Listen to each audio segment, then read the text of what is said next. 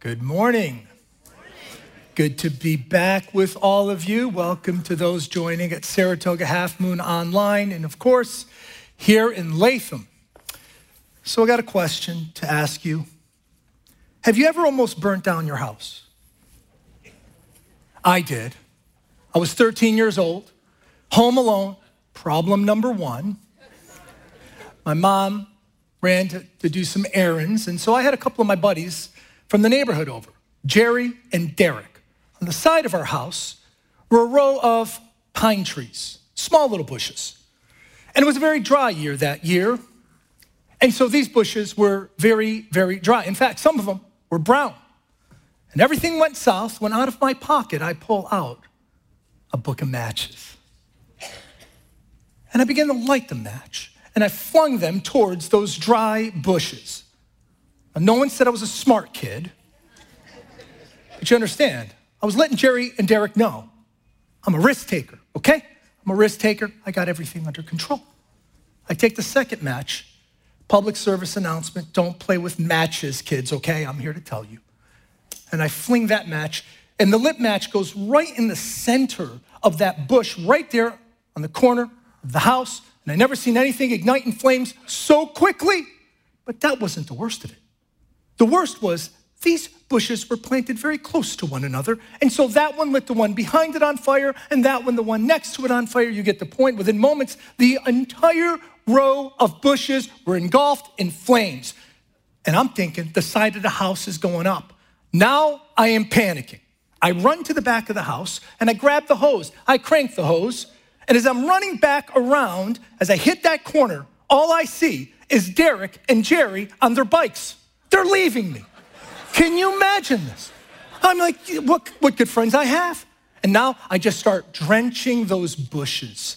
And that's when I begin to think, I think I got this under control. I think I'm going to get away with this.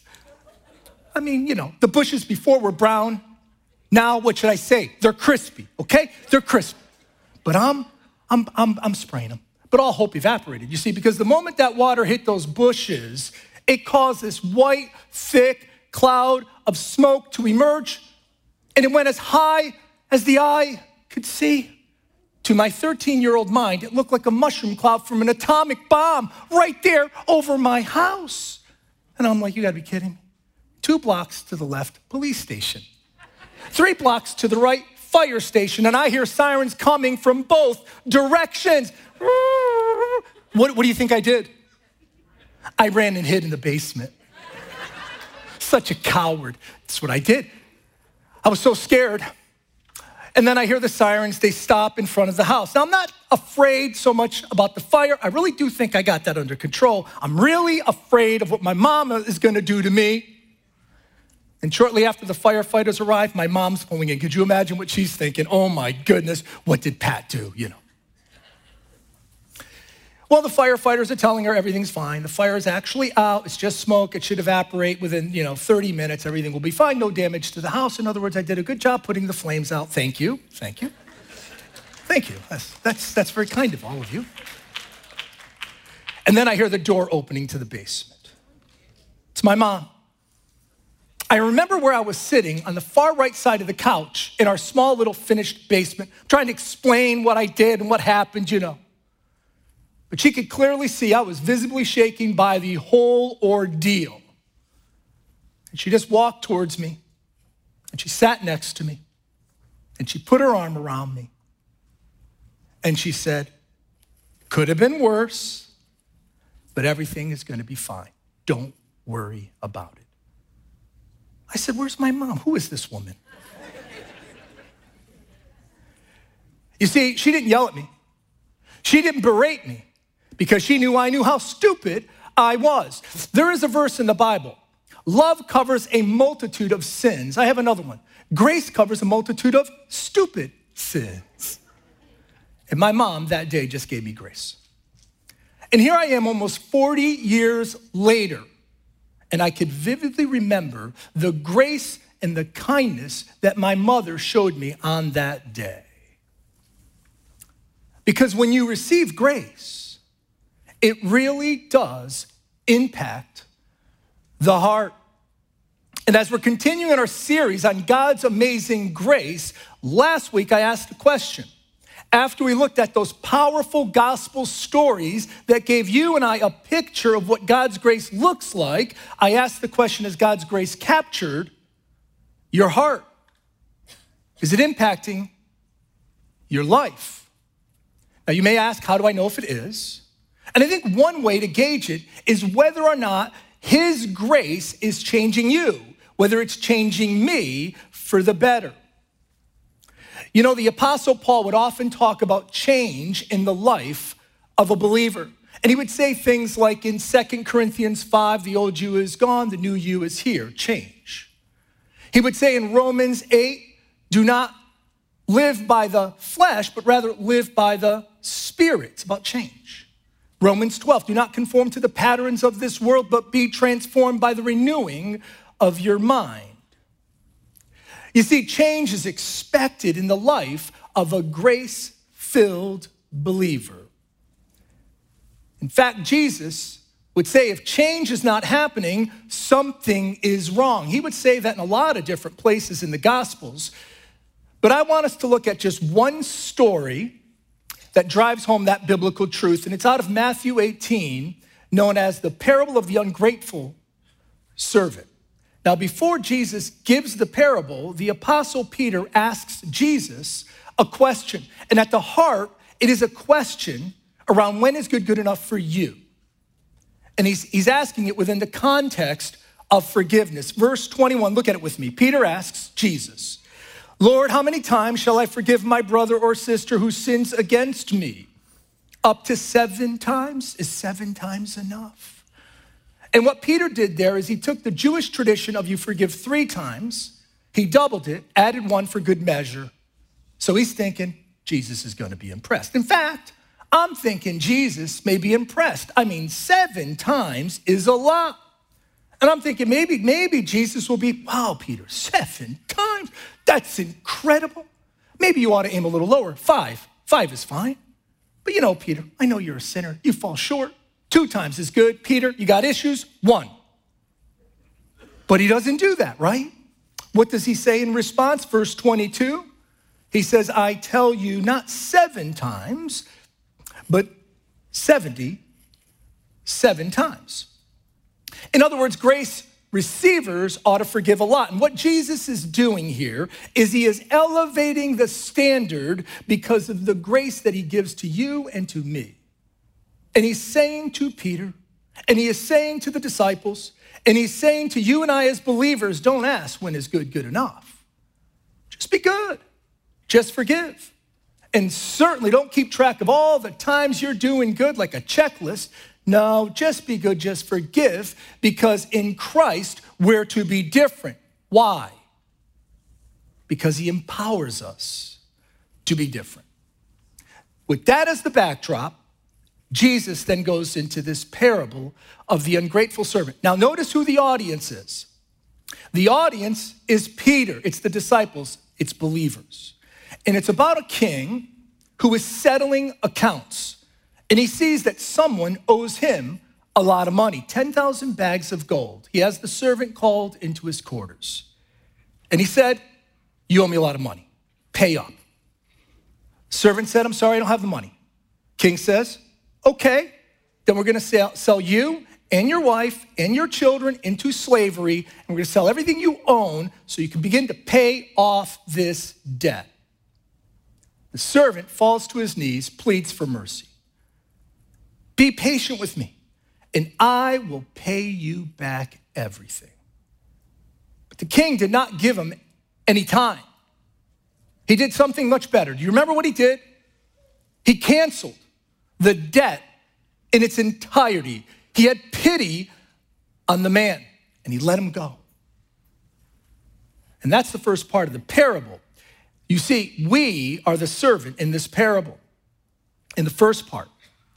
And we too have incurred an incredible debt, not a financial, but a sin debt. And when we plead for mercy from the King, who is God, God is so gracious to forgive us our sin debt. It's the unearned, unmerited, undeserved favor of God to those who humbly admit, I've got a sin problem and I need grace. It's what we talked all about last week. But this parable isn't over.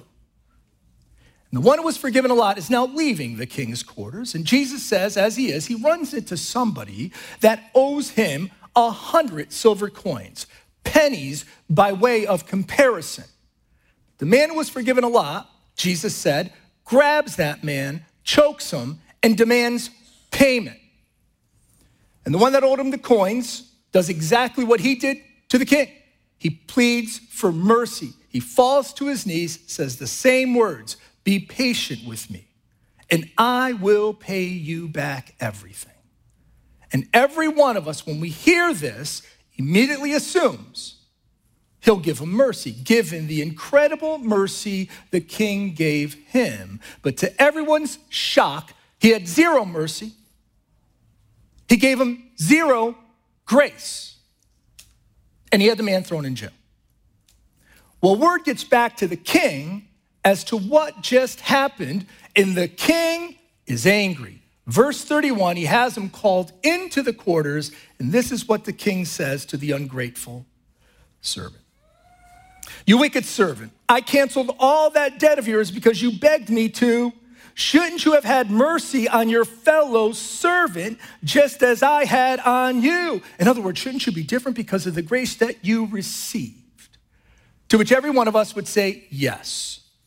But because he wasn't, the king had him thrown into jail. See, there's something wrong when a grace receiver is not being changed by it. You remember last week I said, there are some people that are negatively shocked when grace is given to someone. And we saw the self-righteous, they were shocked when grace was given to the tax collector. And the religious leaders were shocked when grace was given to the adulterous woman. And the older brother was shocked when grace was given to the younger brother, the wayward prodigal son. And I said, grace can be so unsettling to those who don't think they need it. I'm good. And bad people ought not to get it. You remember that? Well, I believe there's even greater shock when a grace receiver is not being changed by it. And that's what you see in this parable. And through the parable, Jesus is saying, when that happens, something is wrong. The Apostle Paul gives a warning to the worldly Christians of Corinth in 2 Corinthians 6:1. He says this, do not receive God's grace in vain. In other words, don't waste it. And what we see in this parable is an ungrateful servant that is wasting it. Now, we do not know why he behaves the way he does, but I'm thinking it's fair to say that his heart was not captured by the kindness and the grace of the king. In other words, when he was leaving the king's quarters, he was probably not thinking, what a gracious, kind, compassionate king I serve. No, he's probably thinking, what a shrewd businessman I am. I just skirted the system. I just pulled the wool over the king's eyes. I just got away with murder. I just found a loophole, and his heart was not captured by the kindness and the grace of the king. Not too long ago, I was talking to a friend of mine who was telling me about a very close relative of his. And he said he will claim to be a Christian, but in so many words, he said he kind of abuses grace. He said, what do you mean by that? Well, it's like a get out of jail for free card. It's like, I've got my fire insurance, thank you very much, but no change. He lives for me, myself, and I. And I think it's one of the reasons why even Christians can get a little uncomfortable when we talk about God's amazing grace, because they think maybe people will use it as a license to sin. Maybe people will begin to abuse grace. But when you stop and think about it,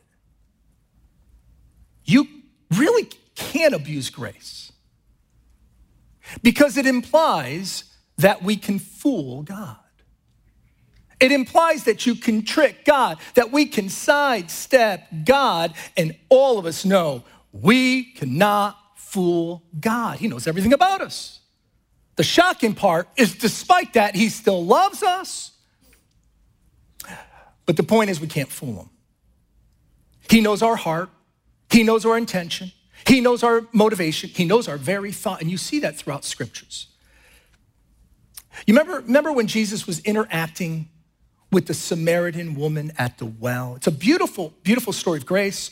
It's a beautiful picture, by the way, of how Jesus cuts through racial and cultural and societal barriers talking to this Samaritan woman.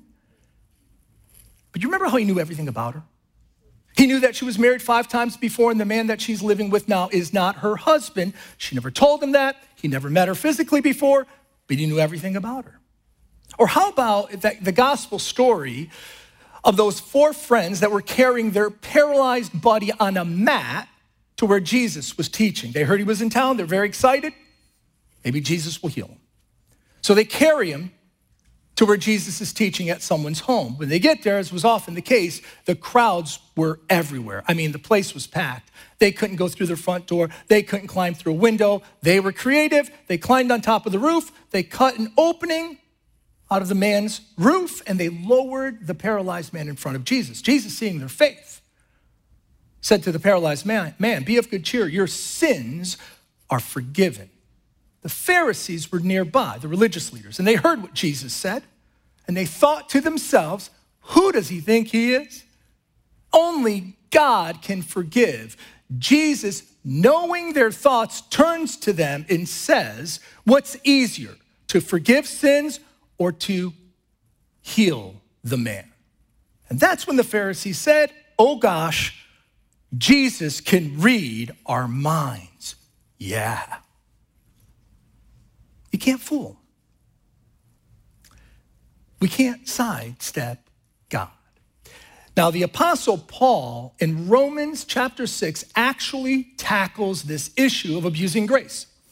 And after he elevates the beauty of God's amazing grace, he asks this question, Romans 6:1. Look at it with me. He asks this. What shall we say then after he showcases the beauty of grace? What shall we say? Shall we go on sinning so that grace may increase? In other words, just go sin big time so you can showcase the awesomeness of grace, that it may abound. Is that how we're to respond when we receive God's grace? To which he says, no. New King James Version, God forbid, because there's something wrong if we begin to think that way. Because the person who abuses grace is not grateful. Thus, the title of the parable, the ungrateful servant. And in many ways, they're no different than the person that doesn't think they need grace. And what you see in this parable is the true heart of this ungrateful servant. And it is a heart that values himself more than the king and more than others. He values himself more than everything. And so the question remains, so what does a person who is captured by grace look like? The opposite of what we see in this ungrateful servant. So if he values himself above everything, the one who is captured by God's grace values God above everything. And that's exactly what Jesus tells us in Matthew 13:44. I think it's one of, if not the shortest, I'm not sure, parables in the Gospels, just one verse. It is the parable of the hidden treasure.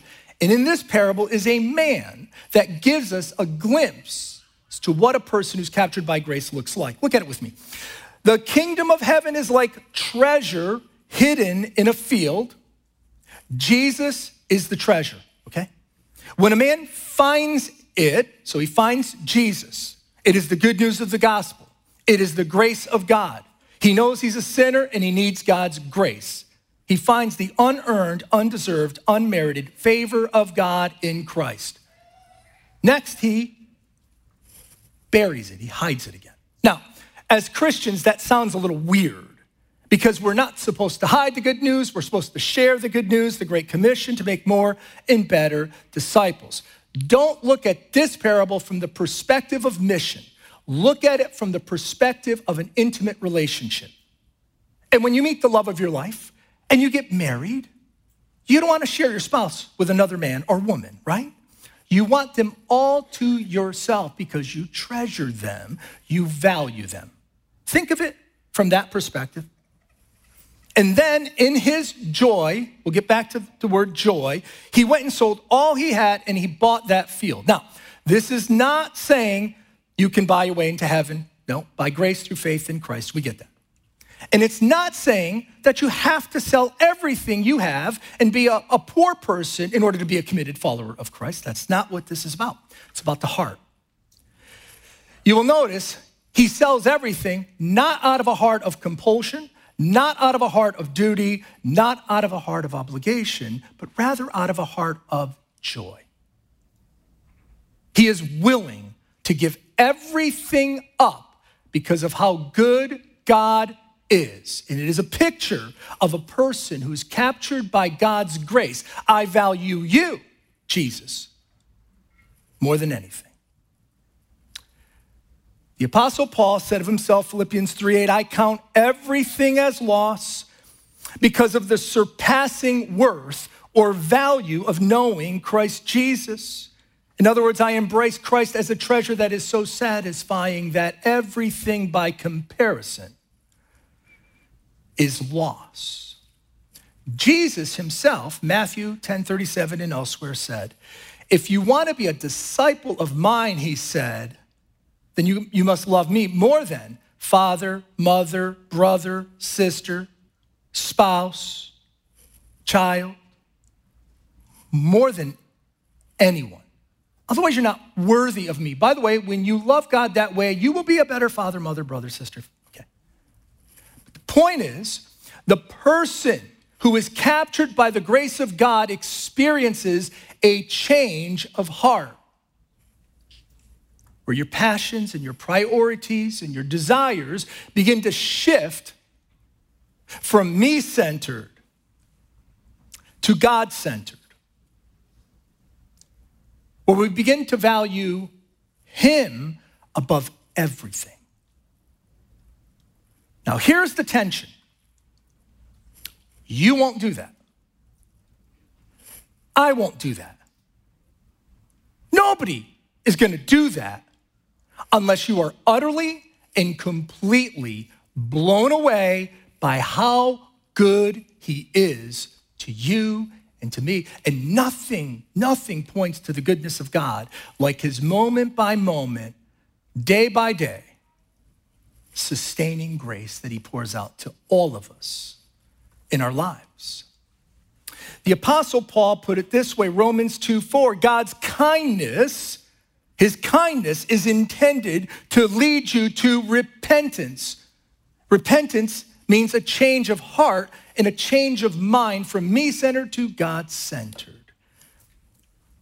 Because his kindness and his goodness, you know this, and his grace is what makes us want him. It's what makes us desire him, right? It's what makes us draw near to him. We recently got a puppy. His name is Bentley. He's a cute little guy. And my wife, Lisa, and our two daughters, Michaela and Vanessa, the three of them were taking Bentley to the trainer.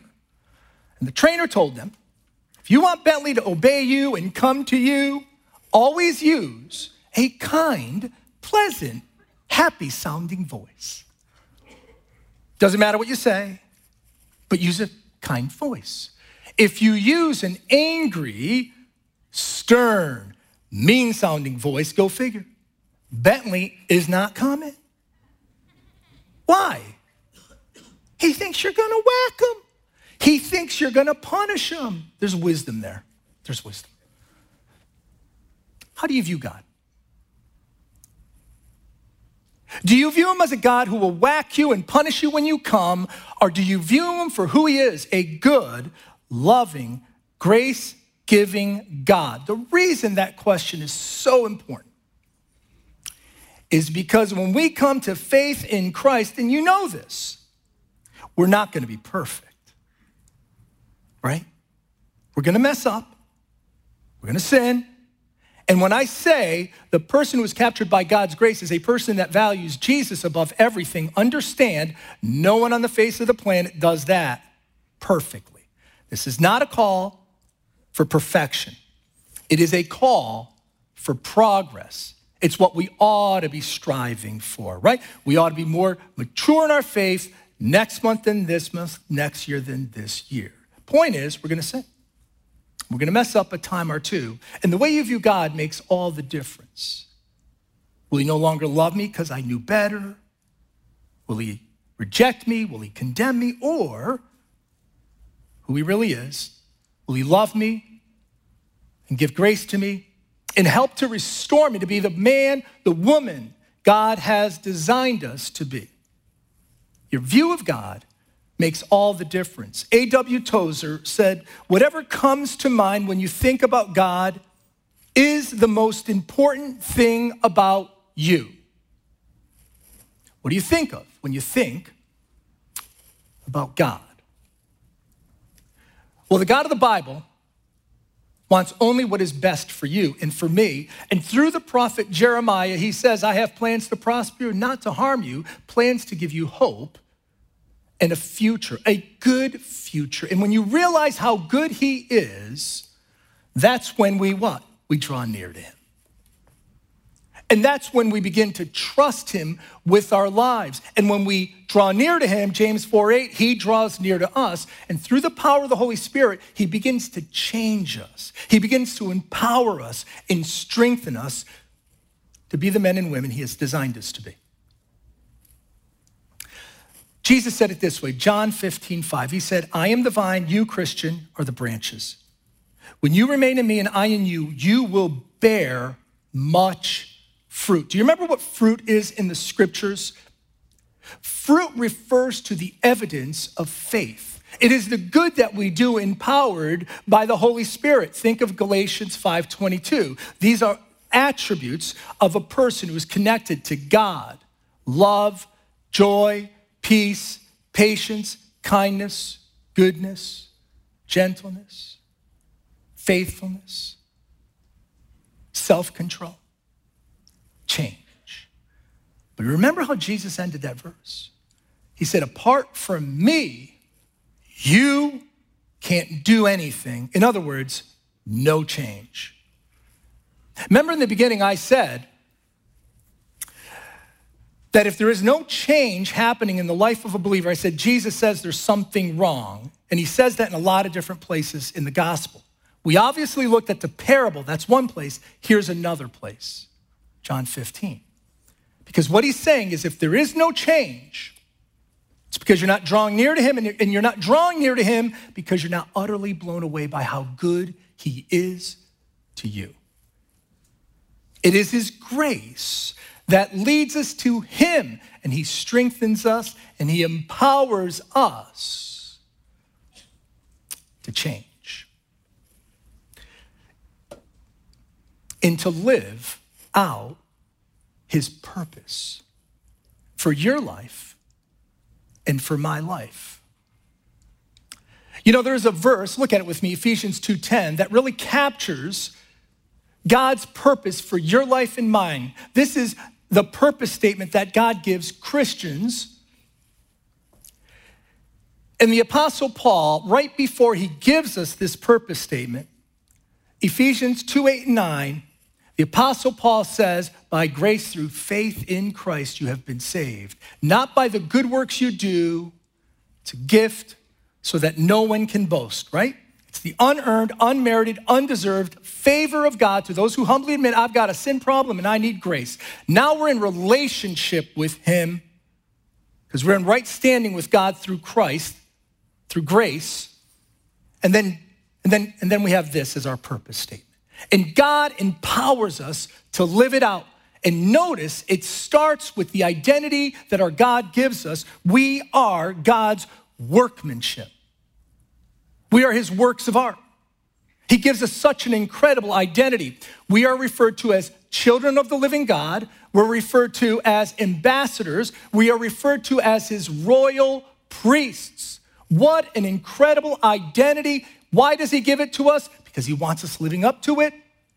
by the way, he gives us that identity not because of anything you or I have done, but because of who we are in Christ. Notice what it says. We are his workmanship created in Christ Jesus. What's our purpose? To do good works that have been prepared in advance for us to do. We're here to do good. The Bible tells us we're here to give. We're here to encourage. We're here to be grace givers. We're here to be patient, to be kind, to be self-controlled, to be gentle, to be courageous for the good of others, to protect, to give hope, to love.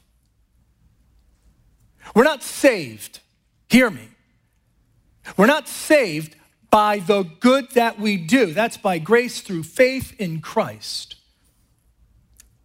But we are saved to do good works. Why? Why?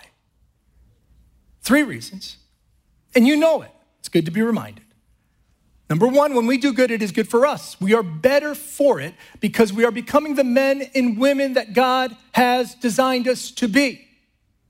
Number 2, when we do good, we bless others. And number 3, as his representatives, when we do good, he gets all the glory and the honor. You know, the ultimate purpose of the cross is that it has enabled us to make much of him. And Jesus said, let your light shine, Christians, so that the world may see the good that you do and give glory and honor to our God who has been so good to us. And that is what it's all about. About a month or so ago, I was speaking to a gentleman here in the lobby. He's been a Christian for about 3 years, and he was just pouring his heart out to me. And he said, I knew I was a sinner and I needed God's grace. But he said, when I started in the faith, I really didn't take it seriously at all. He said, I was living a lie. And he would just give in to temptations. His lifestyle didn't align with his newfound faith.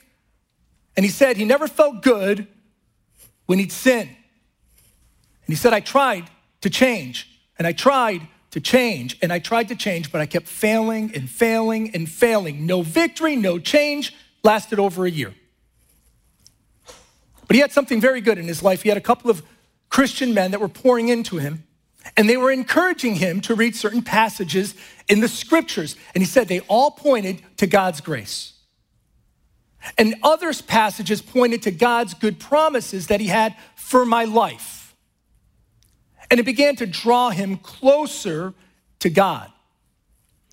And he said the temptations still surfaced. And it wasn't like I had a 180-degree change, but he says, I experienced something I never experienced before. I experienced some wins. And he said, I felt so good when that happened. And then he said, I settled it in my mind. God's ways are much better than my ways. He's got a good plan for my life. I'm not giving in. And what you see there is he did 2 things. He renewed his mind on the truth, Romans 12, do not be conformed to the patterns of this world, but be transformed by the renewing of your mind. He renewed his mind in the truth. And then he said, I'm not giving in to the temptation. And what he was experiencing is just one. He experienced more than one of the fruits of the Spirit in Galatians 5:22. One is self-control. He said, Pat, it was so hard in the beginning. But as I drew closer and closer and closer to God, it got easier and easier and easier. And then he said these words, and I quote, it's been about 2 years now since he's taken his faith seriously. He said, my life has never been better. My family has never been happier.